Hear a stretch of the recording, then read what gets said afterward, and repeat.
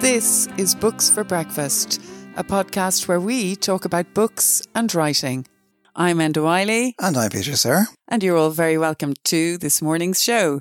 Good morning, everyone. And I'm really looking forward this morning to talking to Andrew Fitzsimons, whose new translations of the Japanese poet Basho have just been published by the University of California Press.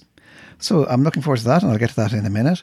But first of all, you might have noticed that it's been a while since our last podcast. We'd planned to be back a little bit earlier than that, but kind of events intervened, didn't they, Enda? Do you want to tell us a little bit about that? They did indeed. Yeah, well, events, I think as we all know, life can intervene and things can happen that you don't expect. And on the 8th of January, I think that was the date, I just happened to be walking home towards our house and I tripped and fell. An ambulance was called and I did severe damage to my shoulder and wrist. So I am post-operation now. I'm on to my 8th week of recovery and I'm beginning to move slowly around. And I think it's great, Peter, that you've encouraged us to get to the breakfast table and start our podcast. But you actually, because you did severe damage. You actually broke and dislocated your shoulder, and you broke your wrist as well. So it's kind of pretty serious stuff, really. Yeah, I hope I'm getting lots of sympathy now from the listeners. And I also had the added agony of being sent home from A&E, and I spent a week in severe pain really before I went back and was operated on. So it's been fun and games, hasn't it, Peter? It sure has. And let me ask you this. What does a writer do? What's a writer with a broken shoulder and a broken wrist? How do you manage? Well, the lucky thing is I'm somebody, when I'm teaching writing, I'm always saying have a notebook and a pen nearby, and I never do. I'm always writing on the backs of envelopes or, leaving notes on my phone. But luckily, when I went into the hospital, I did have a little blue notebook with me, so I scribbled lots of things down. Actually, it's fun going back and looking at them. Many of the notes were scribbled in the darkness of the night when I couldn't sleep in the hospital. And just, I suppose, that the world seems more vivid when you can't actually enter it. So for the last few weeks, I've been, basically in my bedroom looking out the window at the changing seasons and people going by, and I think that in that kind of that strange space, I think things do come to you, and I think it is a great idea. And not that I think it's a great idea to fall and break your shoulder, but I think it's a great idea to take time out from normal life without having fallen and to just take time to think. And I think that's where writing comes from, when you have space and time to imagine and to be free like that. And hopefully not in pain, Peter, but... And what about reading? Have you found any solace in reading, for instance? What have you been reading? Well, I suppose it's hard at the beginning to read, but then suddenly things start coming to you. For instance, one of my favourite writers in the 80s was Hanif Kureishi. And I'm sure many of you heard that in December just gone, he had a horrific fall in Rome. And I suppose for somebody like me who had just fallen, I completely connected with this. He wrote My Beautiful Laundrette. He wrote The Bud of Suburbia. You and me love a film called Le Weekend, where Lindsay Duncan and Jim Broadbent are fantastic actors. They're aging couples. They return to Paris to rekindle their romance. That's a Hanif Kureishi play as well, or a movie as well, which I loved. But anyway, he fell, and so he's been sending dispatches from his hospital in Rome, and I really connected with that. He said he just fell in Rome and he woke up minutes later in a pool of blood. His neck was grotesquely twisted. He's not sure if he'll ever be able to walk again. But actually, some of his dispatches are really funny. So I'll just read one to you, Peter, a little bit. He says, being a tetraplegic isn't all bad. As I write this, I'm having a pedicure while eating caviar with a plastic spoon. My girlfriend is tickling me under the chin. I've just proposed to her. Barkis is willing. While she pretends to contemplate the question, to my surprise, and that of most of my friends who consider me to be less than a good catch, in fact, a bad catch, and had advised me against proposing while I'm in this condition, she eventually says, yes, of course, and laughs.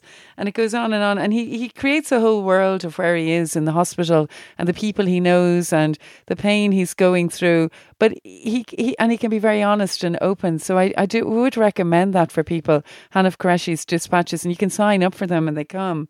For instance, this one, he's very funny at the end. He says, I'm feeling highly sartorial today. I'm wearing my new white Snoopy socks, my black Uniqlo sports pants. On top, I have a long sleeve Picasso t-shirt and over that an off-white Gap hoodie. So he remains funny and cheerful and witty. And I saw recently he was asking, did anyone remember, or had they recommendations for memoirs about people who've been injured or hurt? And people were coming up with people like Joan Didion or The Butterfly and The Bell and books like that. But it's just, I feel connected, I suppose, with people who have been injured in some way, and I've been kind of diving into books like that. Also, I think poetry, when I'm encountering poetry, you're asking me, was I reading? I seem drawn at the moment to poems about bodily parts. So I was in conversation with James Harper, the poet, who's the new poetry fellow down in Trinity.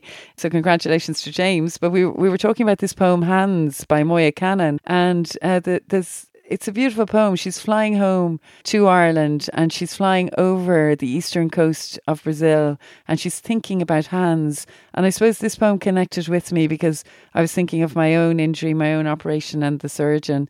And she just said, and I think of other hands which can hold lives, the hands of the surgeon, whom I will meet again when I return home, the hands of the black-haired nurse who unwound the birth cord from my neck, the soft hands of my mother, the hands of those others who have loved me, until it seems almost as though this is what a human life is, to be passed from hand to hand, to be borne up improbably over an ocean. And that's from her collection Hands. It was published in 2011 by Carcanet Press. And for somebody like me who cannot use my hand at the moment because my wrist is broken, I think that's a really beautiful poem to read and it gives me hope.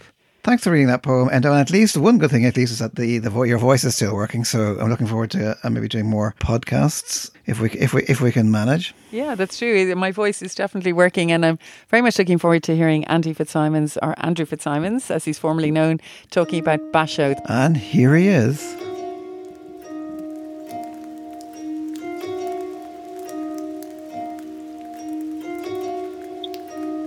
Were my voice better, I'd recite the poem of The Blossoms Falling. I found I came to like him a lot. The more I got to know him, the more I liked him. I like the way he sounds, of course, as a poet, but I also liked him as a human being. The compassion he shows for the less fortunate, the loyalty to his friends, at some risk to himself. Basho was political in a way that we don't appreciate.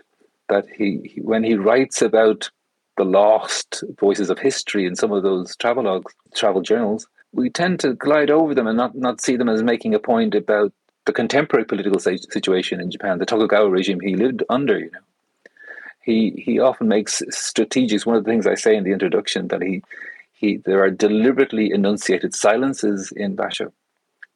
Often reference to historical event is couched in a silence. Poetry is not equipped. Poetry can't deal with this, he says, and he says, I put down my writing brush. This happens too often for it to be coincidence. It's often in the context of the Tokugawa regime itself.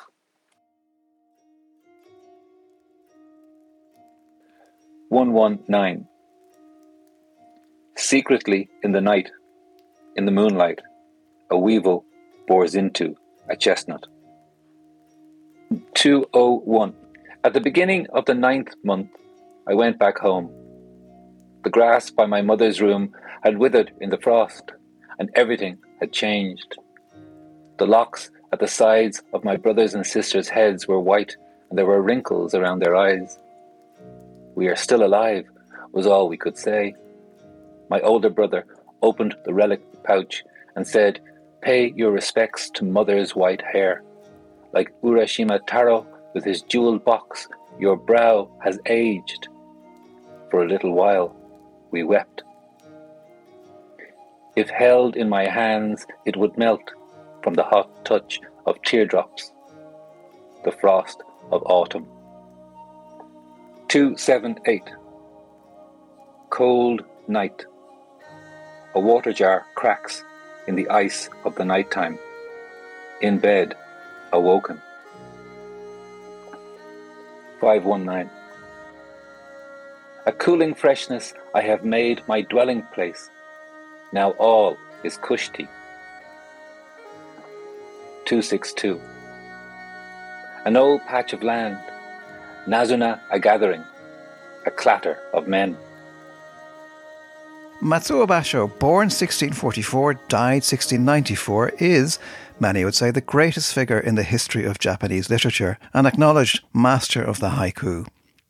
Basho, the complete haiku of Matsuo Basho, translated, annotated, and with an introduction by Andrew Fitzsimons, offers in English a full picture of Basho's haiku, amounting to more than 900 in all. This translation is remarkable too, in that it's the first to stick strictly to the form of the originals. All of the poems maintain the exact syllable count of the originals, and that's something we might come back to. Also remarkable is the way that we get to appreciate that, in addition to being a poet of the natural world and, if you like, a particular Japanese sensibility, Basho is also a poet of queer love and eroticism. He's a poet of the city as well as of mountain streams.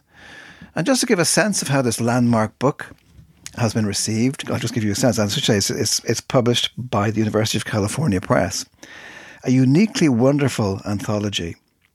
Before the light emitted by each phrase of each poem in Japanese disappears, Andrew Fitzsimons carries it across into English. An extraordinary achievement. A breath of fresh air in the middle of a chaotic world. Fitzsimons has done a beautiful job showing the uniqueness, drama and playfulness of Basho's originals. This complete set of Basho's haiku makes the poet's work in the context of his life understandable as it has never been before in English. This book marks a moment of huge significance in world poetry. And that was Bernard O'Donoghue, poet himself and professor in the University of Oxford.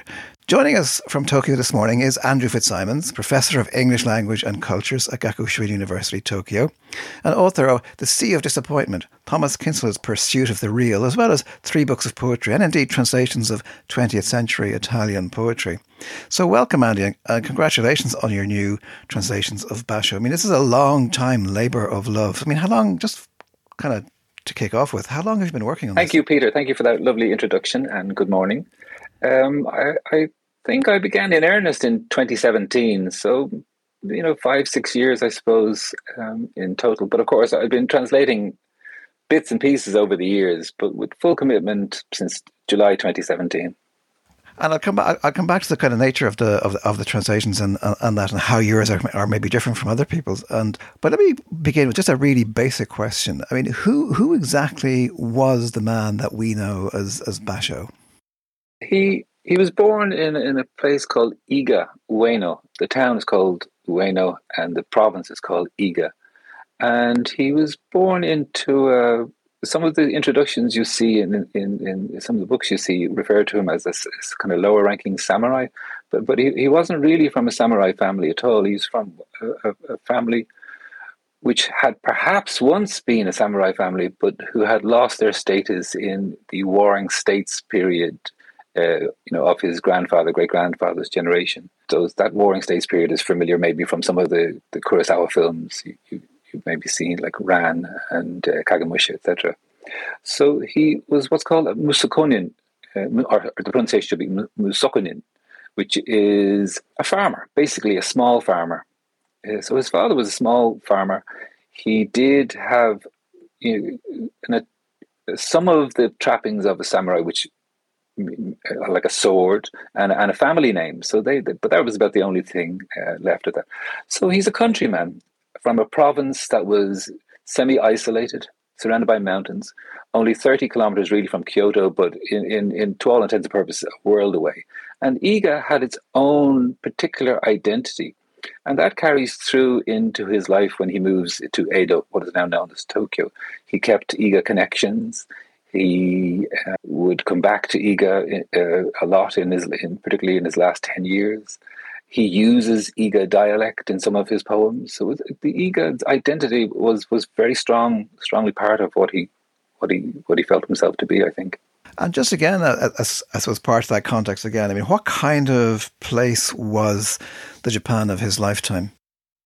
Well, it's important to remember that it was a military government, It's the Tokugawa Bakufu, it's called in Japanese, the military government, the shogunate.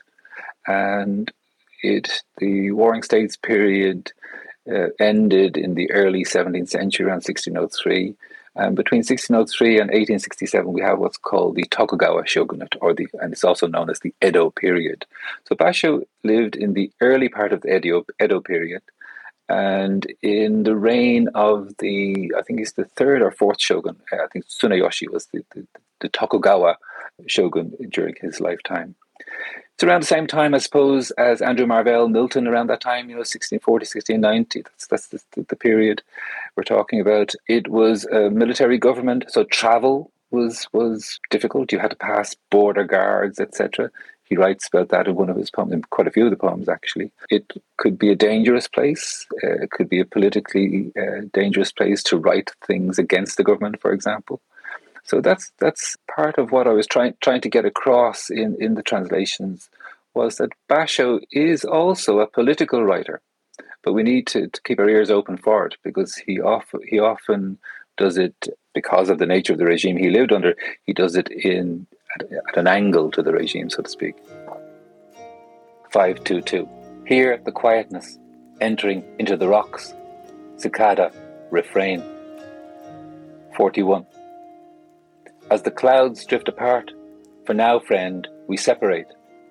Wild geese living, leave. 282.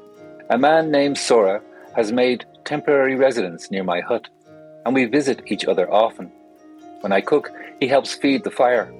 At night, when I make tea, he breaks ice for water. By nature, a man who likes quiet and solitude, he has become a dear friend. One evening, after a snowfall, he dropped by. Friend of mine, make the fire. I will show you something great. A snowball this big. 40.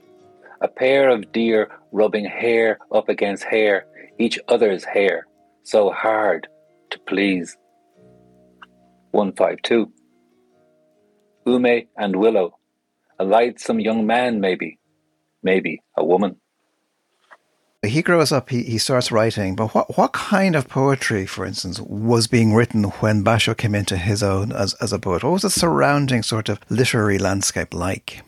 Basho must have shown some sort of talent at this, because he was taken under the wing of the local clan, in particular, one of the members of that clan whose name was Sengin, and he took Basho under his wing. Basho became a retainer of that clan.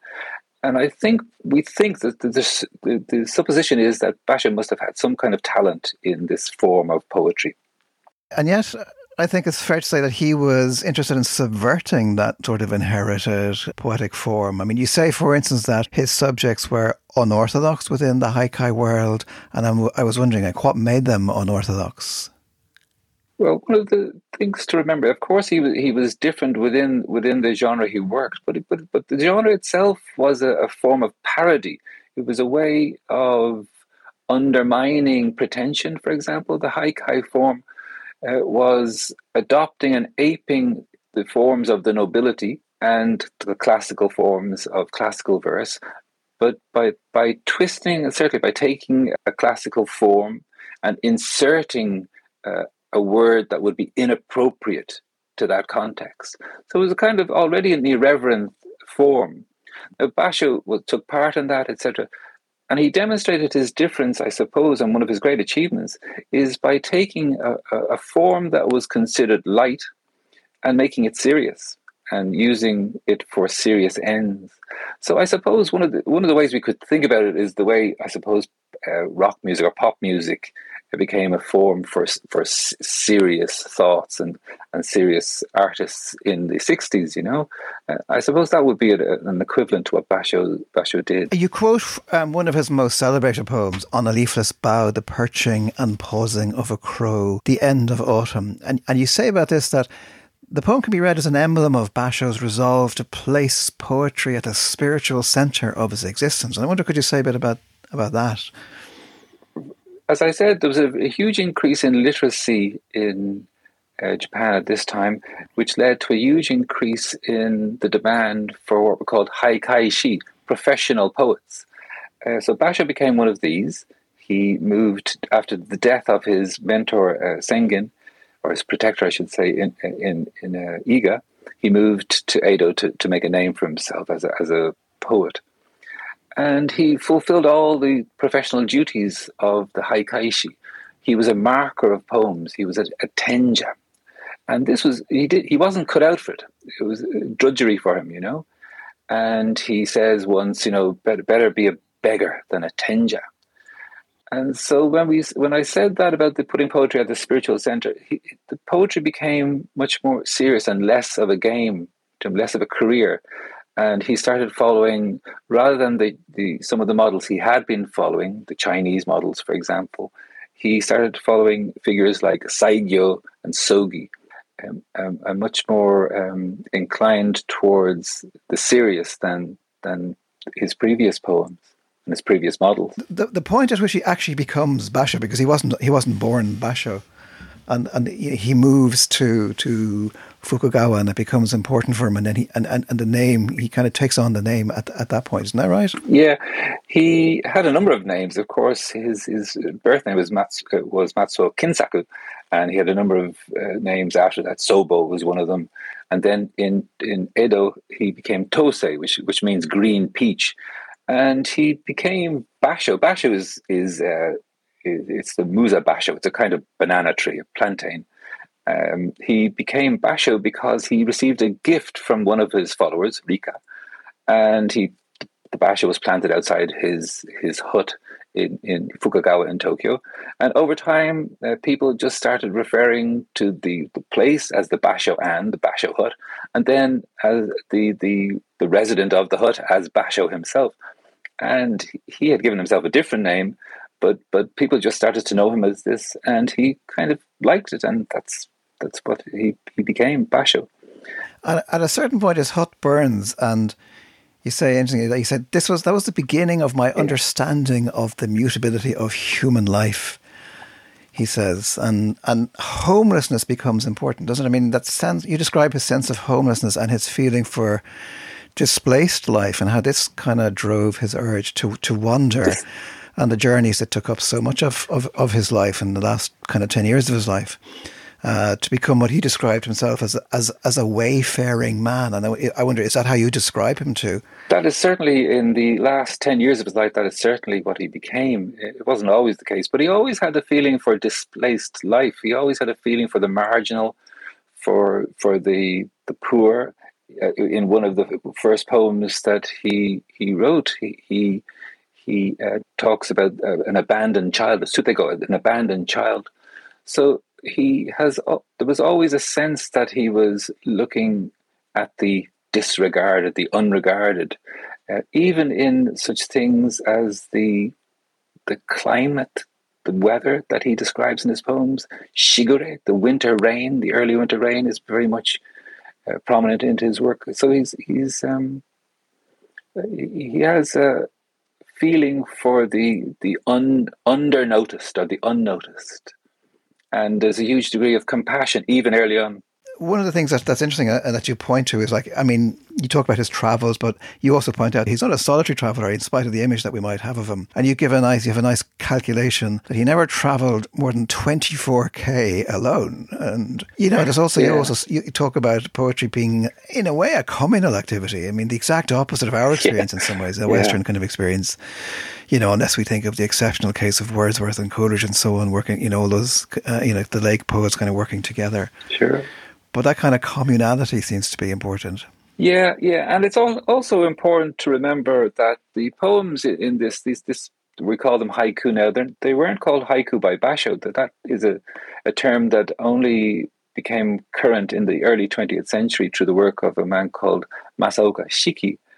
Basho would have called them hokku, and hokku means the initiating poem in a verse sequence.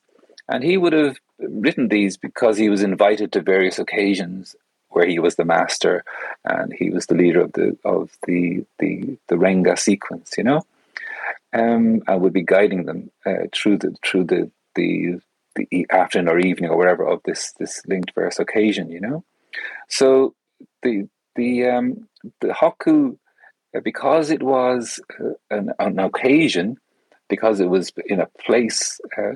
That's why we have one of these peculiar things that people wonder about, the season word in a haiku. It's because he was invited to a particular house on a particular day at a particular time, and one of the things he had to do was to mark that time, to mark that occasion. And the season word was one of the things you included. Another thing you included was praise of the host, for example. So there are many poems in which they're ceremonial. They're praising the host. They're referring to some quality of the area as well. So there's that aspect of the poems to remember. I suppose if people had to say, if you said to people, name one poem by Basho, they'd probably go for the one about an olden pond now, a song frog springs off into the sound of water. You say the single best known poem in, not just of Basho, but the single best known poem in Japanese literature, the significance of which was recognised almost as soon as it was written, you say. And I was wondering, we're all very familiar with the poem in some ways, but in a way that makes us perhaps take it for granted. But could you explain the significance of it? And actually, we might hear you read it first. Furuike ya kawazu tobikomu, mizu no oto. An olden pond now, a song frog springs off into the sound of water. Important to remember, as well as the idea of this group activity, is there's a fictional element in it. And one of the things I wanted to get across in presenting the full picture of Basho is that one of the things that he wasn't was a Zen monk. He wasn't a Zen monk. So often the readings of this poem place it within the Zen context, that this was an actual moment, that there was an actual frog jumping into an actual frog, and Basho transcribed this moment as a kind of a spiritual event. But in fact, there was no pond, there was no frog. He had the second two lines first. We have kawazu tobikomu mizu no oto. Okay, so he had those lines, which is the frog jumping into the sound of water. Okay, and he needed a first, what's called a capping line, and at a session, it was suggested to him by a man called Kikaku that he put in Yamabuki ya, which is Keria roses. Now, there was an association within Japanese literature of Yamabuki, Keria roses, and kawazu, these frogs, because this particular frog is not our gribbet frog. It's not the frog that makes that kind of sound. It's a very musical frog that trills like an insect sound. And it's associated within the Japanese literary tradition with the composition of poetry itself. And this association goes back to the 12th century to a man called Kino Tsurayuki and his preface called the Kana preface to the Kokin Wakashu. So there's a long association between this kawazu, this frog, and poetry itself. So it's kind of a meta frog and a meta pond kind of. Yeah. Yes, and what Basho is trying to do is renew the tradition, to renew poetry itself. And one of the things he does is say, no, I'm not going to put Yamabuki, I'm going to put Furuike ya, an old pond. And that's why in my translation, I try to get across that playing with tradition, that breaking of convention, that renewal of tradition he's trying to achieve in the poem. So I translate it as an olden pond now. So Furuike ya can be there or now, So it also, because it gave rise to a whole contest of frog poems. There was like the frog contest kind of came out of this as well. Yeah, isn't it? Yeah, that's yeah. Well, another thing we were talking about the idea of poetry as communal, but another thing was it was competitive. The Awase was a poetry competition, and one of the parts of the poet's life that Basho didn't like was judging competitions. So that was part of his function as a haikaishi as well. And yes, there was the frog contest shortly after the poem was written, and there was a session. But of course, we have to remember that this was kind of humorous too. It wasn't po-faced, These are enjoyable occasions.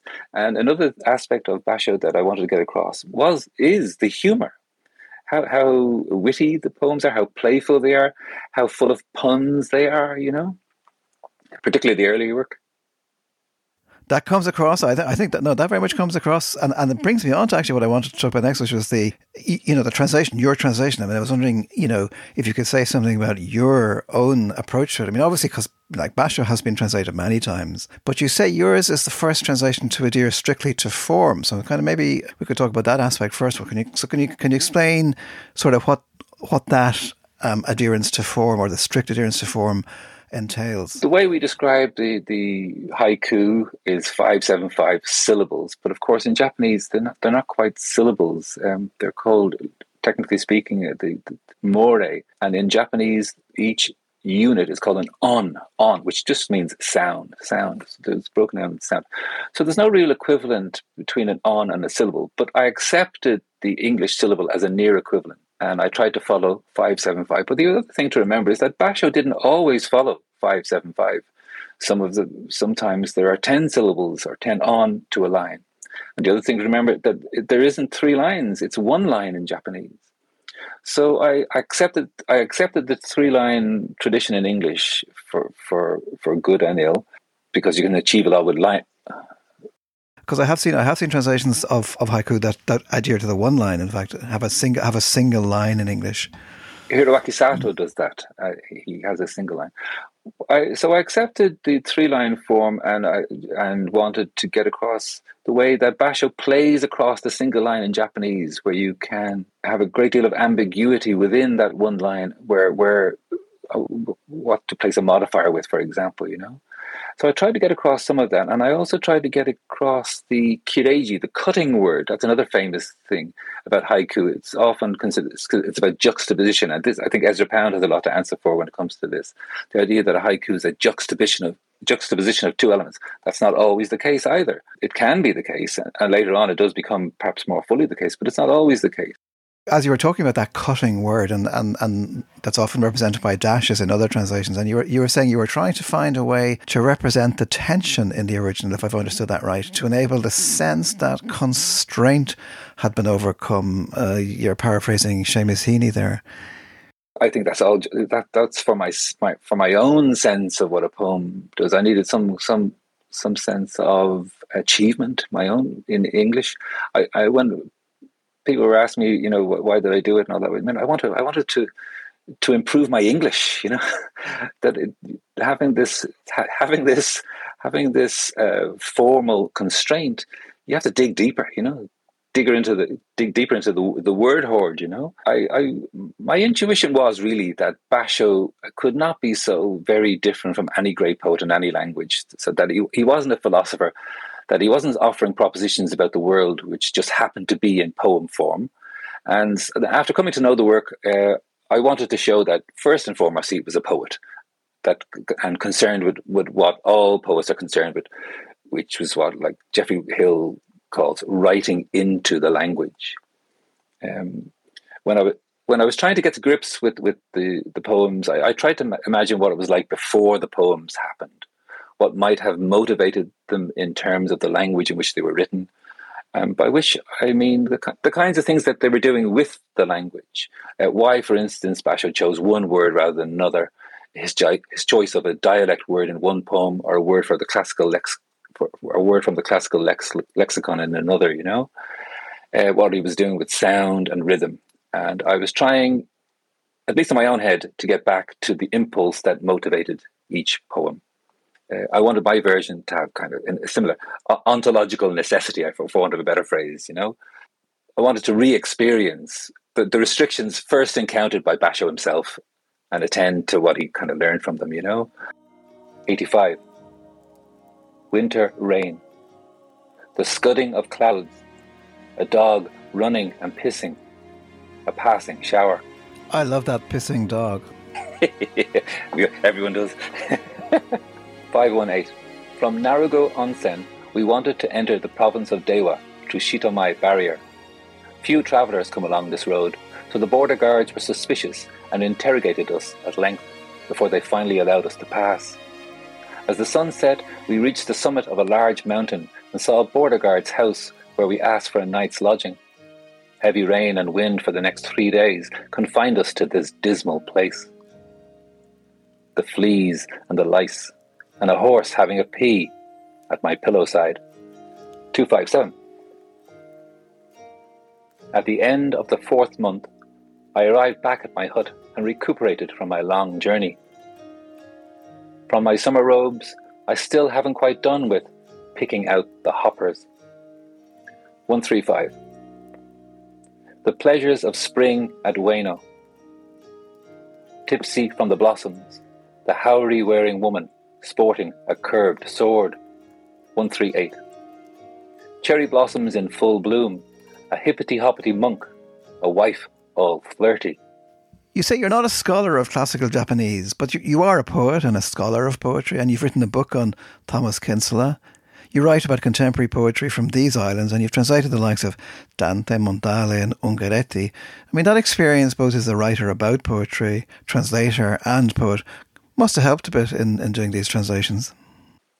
That really helped in terms of increasing vocabulary when you're trying to fill in those lines. You know, you really have to dig into the word horde with him. So I felt in some ways through that experience equipped to take on the job, you know, to take on the challenge of Basho. The thing with Basho, of course, you're working within a much smaller canvas. So every single item counts, you know, and every single syllable counts. And I remember having a conversation recently with a friend of mine, Tim Harris, who said that he also translates Japanese. And one of his findings was that he hates the English definite article and indefinite article. And I understand how he feels, you know. Another thing is, you know, things like there is, there are become so dead in the context of a haiku, you know. So I found it, however, a wonderful experience in trying to find solutions to those problems, and elated when I did actually find a solution that worked, you know. I mean, the first thing to strike the reader, it struck me anyway, apart from the translations, are the extensive notes that come after. I mean, this is really a scholarly work, and so it's not just the haiku. I mean, it's you know, you get all of these extensive notes. And they really are extraordinary. Sometimes the notes are substantially longer than the poems. And we also get Basho's own head notes, which are often fascinating and throw great light on the poems. And you read some of those for us as well. Could you say anything about that? Those two things, that kind of scholarly sort of elucidation that you have, and also his own kind of head notes and how they fit into the poems. I think some of the poems are just not available to us without context, some sense of what was going on around them, you know. So I started off by just giving a few notes to a few poems, and then I said, no, I have to go the full hog with this one, and I need more. And it was also for myself to help me understand the poems. There's one poem, the Box for a Koto poem that I read, which I really couldn't understand. And I could only understand it when I found out that the setting of it was in Omondori, which was the entrance to the red light district, the Yoshiwara district in Edo. So that I could see that the poem is actually a 17-syllable novel about the fate of this woman, you know. And so the notes certainly were for the public and in the book and all that, but they were also for me to understand the poems, to help me understand the poems. Basho's head notes are wonderful. You know, they're his. They were included in the early editions of his work that were published. They often feature also in the travelogues that were published. The most famous, of course, is known as The Narrow Road to the Deep North, or Oku no Hosamichi in Japanese. So they're in there too. He wrote small prose pieces called haibun. So the prose elements are part of the Basho tradition. So I wasn't adding them in. So some of them are newly translated. Some of them have never been translated before, but I'm not adding them in. Can you talk to us about? I mean, two things. I mean, queer Basho, right? Because I mentioned in the introduction, you know, Basho's poems of erotic male love, and it's not necessarily a thing that readers are familiar with. I mean, can you say something about that side of his work? In a way, I suppose maybe it's the kind of hidden side of him. I mean, how is homosexuality viewed in 17th century Japan? It's a complicated subject, of course, but he writes, and I quoted in the introduction, that at one point in my life I was attracted to the ways of, it's called nanshaku, male love. And in some of the earlier poems, we see this. But throughout the poems, it's still there. Near the very end, now it's not him taking part, of course. He's noting things, and it's a kind of social portrait. He writes of the moon's clarity escorting a catamite, afraid of foxes. So throughout, there's a noting of male and male love. But it wasn't condemned in 17th century Japan. It wasn't an identity in the way that we think of it now. It was something somebody did. It wasn't what somebody was. And there's no sense of himself feeling conflicted over this. That's interesting. And another aspect is there's one poem, I think it's poem number 366, but it's dedicated to Sonoma, who is regarded as Basho's most accomplished female disciple. And I suppose we often think of the haiku poetry of this period as primarily a male tradition. But I'm interested in what role did women play? Were there many women poets? No, there weren't. There's Ichiu's wife, yeah. Beyond the curtain, beyond the deep inner room, a north wing, Ume. Yeah. The most famous female poet of the Japanese tradition is Ono no Komachi. She's one of the seven immortals of the Japanese tradition. But really, it's not till the 20th century that we have a larger female tradition in Japanese poetry. So Yosuno Akiko, for example, up until more recent times, Ibaragi Noriko, for example. At the time, I really wouldn't have enough knowledge to know if there are figures that have been ignored by the tradition. It seems to have mean to be an almost entirely male world. We know about Basho, or we think we know about him. I mean, he's one of the most translated poets in the world, probably. But I get a sense from your work that the Basho that we know is only kind of part of the story. I mean, you say, for instance, that, he's associated with brevity, restraint, zen austerity, not with linguistic brio or even fine excess. Yet the range and subtlety of Basho's language is extraordinary, you say. Coming out of the world of haikai poetry and its conventions, he mingles high and low diction, elevated literary idioms with a keen ear for the demotic and so on. But you're really saying that there's an awful lot more to him, I suppose, and to his work than we generally think. I mean, if you had to summarize, what is it that why should we read Basho? Basho has the qualities of any great poet. There's a huge range to the writing. I think we have a very limited view of what he writes about. He doesn't just write about the moon and flowers. He writes about people. The poetry is peopled. He describes a range of emotions that we don't usually associate with him, the full range of human emotions.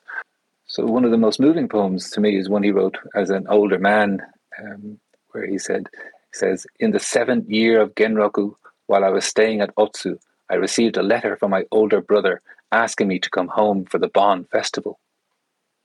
The whole house of us, with walking sticks and white hair, visiting the grave." That reminds me of, Thomas Kinslet in some ways. Not merely because I translated it, but that's what it says in the Japanese too. So there's a range of human emotion in it. There's a range of human experience in it that we haven't really had a picture of in the kind of more limited numbers of poems that we've been allowed to see over the years. I think with the full picture before us, he becomes a very, very different writer, a more fully human writer, a more fully complex character. The poetry becomes much more interesting, I think, much more varied. And he becomes, I suppose, in some ways, much more contemporary. We can recognize him as being like ourselves. That was Andrew Fitzsimons talking about Basho, the complete haiku of Matsuo Basho, translated, annotated, and with an introduction by Andrew Fitzsimons. And it is published by the University of California Press. And all details of the book will be available, as usual, on the website at booksforbreakfast.buzzsprout.com. All right, and now we come to the part of the programme, dreaded and feared by some guests and eagerly anticipated by others, and that is the Toaster Challenge. And the idea is that we ask our guests to talk to us for as long as it takes to make a nicely charred slice of toast about a book that has resonated with them in some way. Off you go, Andy. We count you in and we say 1, 2, 3. The toast is now in the toaster. I want to talk about Thomas Bernhard's 3 Days. Thomas Bernhard was an Austrian writer born in 1931 and he died in 1989. He's a writer I discovered in 1991 in Books Upstairs when it was on College Green. I picked up his novel Correction, which had a superb blurb by George Steiner on it. I bought it, finished it that night, and have read anything I can find by him since then, in translation, of course. Frost, The Limeworks, Concrete, Wittgenstein's Nephew, Woodcutters, which is also translated as Cutting Timber. The novels are usually first-person narratives spoken by someone perennially at the end of their tether, railing against the world and its ludicrous ways, and his own ludicrous ways as well. The narrator is usually a he. If you've read Dostoevsky's Notes from the Underground, you'll recognize him immediately. Bernhard was a novelist, but also a prolific playwright. Famously, in his will, he forbade all productions of his work in Austria. Such was his antipathy to the cultural institutions of that state. 3 Days is the most recent book of his that I have read, as it was only translated in 2018 by Laura Lindgren in a beautiful edition by Blast Books in New York. If you know his work, this book is like getting a peek behind the curtain at the mechanisms driving a stage performance. We see where the books come from, and you can see that it was also the generative text for his autobiographical work, Gathering Evidence, one of his best books, one of the most extraordinary I've ever read, actually.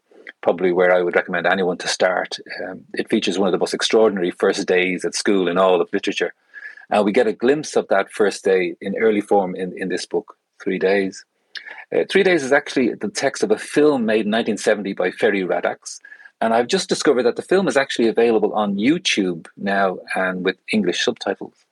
It features Bernhard on a bench under a tree in a garden in Hamburg, talking about his memories, his inclinations, his attitudes, and his work, all of which seem mysterious and unexplainable to him. He says he writes out of resistances, that he loathes storytellers, and at any sign of a story in his work he sets about destroying it. He's a story destroyer rather than a storyteller, he says. Writing comes to him with difficulty, which is precisely why, he says, he chooses to do it. He trained as a musician, but stopped, for it all came too easily to him, he says. He also trained as an actor, and the book begins with an anecdote about learning lines for a play but he found that he could never get past the first line, which emerged in the Limeworks in the story of Conrad, the protagonist who can't get past the first line of a study he's been working on for 20 years. The contradiction in Bernhard, in the man and his work, is the pleasure, excruciating pleasure to be found in such difficulty, and even in the contemplation of the at times horrifying bizarreness of reality. He's a wonderful writer, gloomy as he says himself, but hilarious within that gloom. He's not for everyone, maybe, but I wish more people knew his work. Is the toast done? The toast that's perfect. Yeah, that's the perfect slice of toast, nicely cooked, and fascinating. That was fascinating, and Bernhard is like, as you're saying, it's almost like the anti-writer's anti-writer kind of, and that notion of that loathing of Austria is so striking, isn't it? And that comes through in all of the work. Loathing of writing and loathing of Austria, the two kind of characteristics. Thank you very much for that. That was a fascinating insight into Thomas Bernhard. And of course, thanks again to Andy for that fascinating account of Basho. I think we've reached the end of our Books for Breakfast podcast this morning. I'm definitely rushing off to have more coffee. And I'm Enda Wiley, and I have Peter Sirr here with me. And Peter, would you like to tell everyone about the details of the podcast if they'd like to listen again? Well, you can subscribe at all the usual sources, Google and Apple and so on. And if you want to check out the notes that go along with this podcast, you can go to booksforbreakfast.buzzsprout.com. And yeah, so we'll be back again. We'll have the toast on, we'll have the kettle boiling, we will have more books to discuss, and we're looking forward to having you here. So goodbye, everybody. Goodbye.